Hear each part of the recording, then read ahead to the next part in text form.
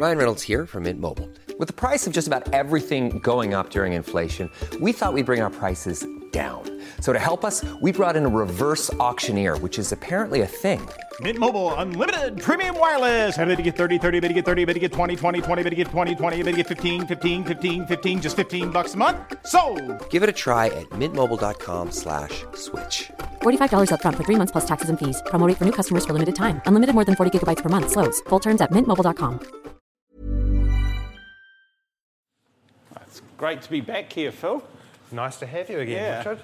So this episode's a little different. I guess you spend most of your life down in these halls looking after these wonderful creatures. It's a privilege. Wow, look honestly. at that for a tray of amazing specimens. Quite so.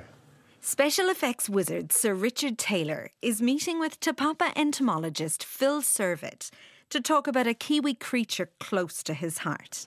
But actually, I'd like to start with what I think is possibly your favourite weta, the Wellington tree weta. Yeah, the Wellington tree weta. Yeah, so let's common in our gardens. Absolutely, very common.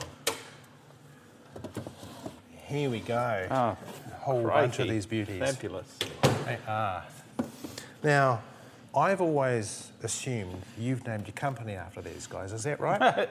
Absolutely, yeah. We named our company Weta because this is the ultimate little creature in New Zealand, maybe the ultimate monster, although a very beautiful one. And Weta Punga is, of course, God of Ugly Things, and we thought that what a wonderful thing to name our company after. We thought about it being an acronym potentially, and we played around with Wellington Effects and Technical Artistry and other things like that, but never really thinking we were going to trade out of New Zealand. We decided that just Weta sounded pretty good to us. And I don't think there's any debate that if we asked New Zealanders to name the most iconic New Zealand insect, this would be up there. Absolutely. Right? One thing I've noticed about your logo, though, is that it seems to have the head of a male and the rear end of a female. Is there a reason for that? Possibly. Because there's two very iconic parts of a weta. Absolutely. And, hey, being non-gender specific as well, we actually were doing a piece of graphic design that tried to capture what people iconically think of as a weta. So the mandibles and the rear end. So. Yeah. So you've got, and down here we've got the males with the big heads. You know, they guard the burrows and things there. And then we've got the females with the ovipositor for laying the eggs. Interestingly, for 25 plus years, when people have asked me about wetas, I've said, they're completely innocuous. They won't hurt you, because I love people not to think to squish them. So you want to try and make them fairly safe sounding, right? And so, and I'd occasionally say, look, maybe if you flick them off your arm, the barbs on their feet might catch your skin or something like that. But standing exactly where you are, Phil, I remember. 2 years ago with Rude, live on film, one bit me on the end of the finger, and it really hurt. That sounds about right. Yeah. Oh, well, anyway, so let's have a look at some other of these beauties. Now, this is one of the oldest specimens in Te Papa.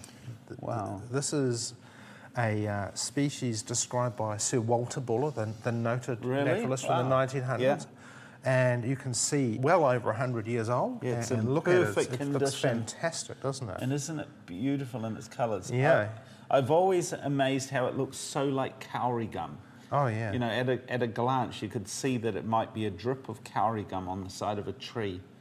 And this is a holotype. This was the actual specimen that Buller used to make the description. So the name is literally attached to that specimen. Wow, and that must make you very happy to have that in your collection. Oh, yeah. It's definitely one of our more iconic items, I'd say.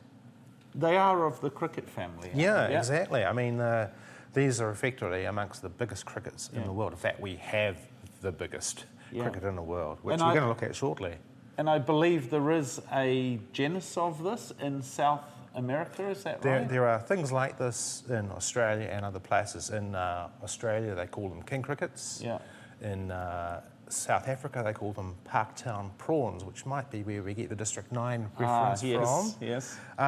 So there are things like this, but nowhere else have they diversified to the extent they have in New Zealand. So they're really a special thing in New Zealand like they are nowhere else. And what makes our species so unique to New Zealand? What's happened to them? Well, a lot of them have taken the roles that we might assign to some of the mammals that we don't have here. Yeah. You know, weta, for example, have been described as invertebrate mice. They're literally scurrying around on the forest floor, and this is before got mice, of course. Of course. Some of them are seed dispersers and all sorts of other things. And is it a fact that they have been around since the time of dinosaur? Probably earlier, actually. Earlier, Yeah. So, and you mentioned District 9 earlier because, of course, these creatures are infinitely inspirational for film design, and that's probably the most literal use of them was in King Kong when we worked on Peter Jackson's King Kong, and the fight that the guys have at the bottom of the big crevasse, and that's literally giant wetas of human scale. Yeah. But the prawns, the aliens, they're these poor subjugated creatures that have come down to Earth, were inspired likewise by these wonderful creatures. Oh, yeah. You really will not run out of source material if you look at the bug world, Richard. You really won't. I appreciate that very fully. And a lot of our designers enjoy drawing from the colour schemes of bugs, if not the anatomy of bugs, because you can't invent colours of the subtlety or craziness of the bug world. Oh, no. And it brings infinite inspiration, as does the broad range of colours within the weta family, even though they're all of the same, almost same palette. Like the difference between this one and this one is extraordinary. No, truly beautiful animals. Well, you're very, very fortunate to be the custodian of such extraordinary insects. I am. And, long may they last in this country. I get the feeling that the general populace are taking more respect of these bugs. The temptation to squish may be lessening a little bit. I'd hope so, Yeah. but there are always a few holdouts.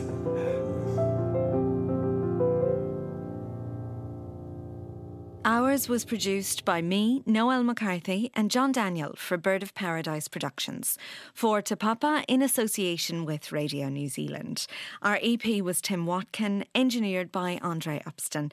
Thanks to Victoria Kelly for our theme. You can listen to every episode on iTunes and Spotify, or head to RNZ's podcast page to subscribe. Botox Cosmetic, out of botulinum toxin A, FDA approved for over 20 years. So, talk to your specialist to see if Botox Cosmetic is right for you. For full prescribing information, including boxed warning, visit BotoxCosmetic.com or call 877-351-0300. Remember to ask for Botox Cosmetic by name. To see for yourself and learn more, visit BotoxCosmetic.com. That's BotoxCosmetic.com.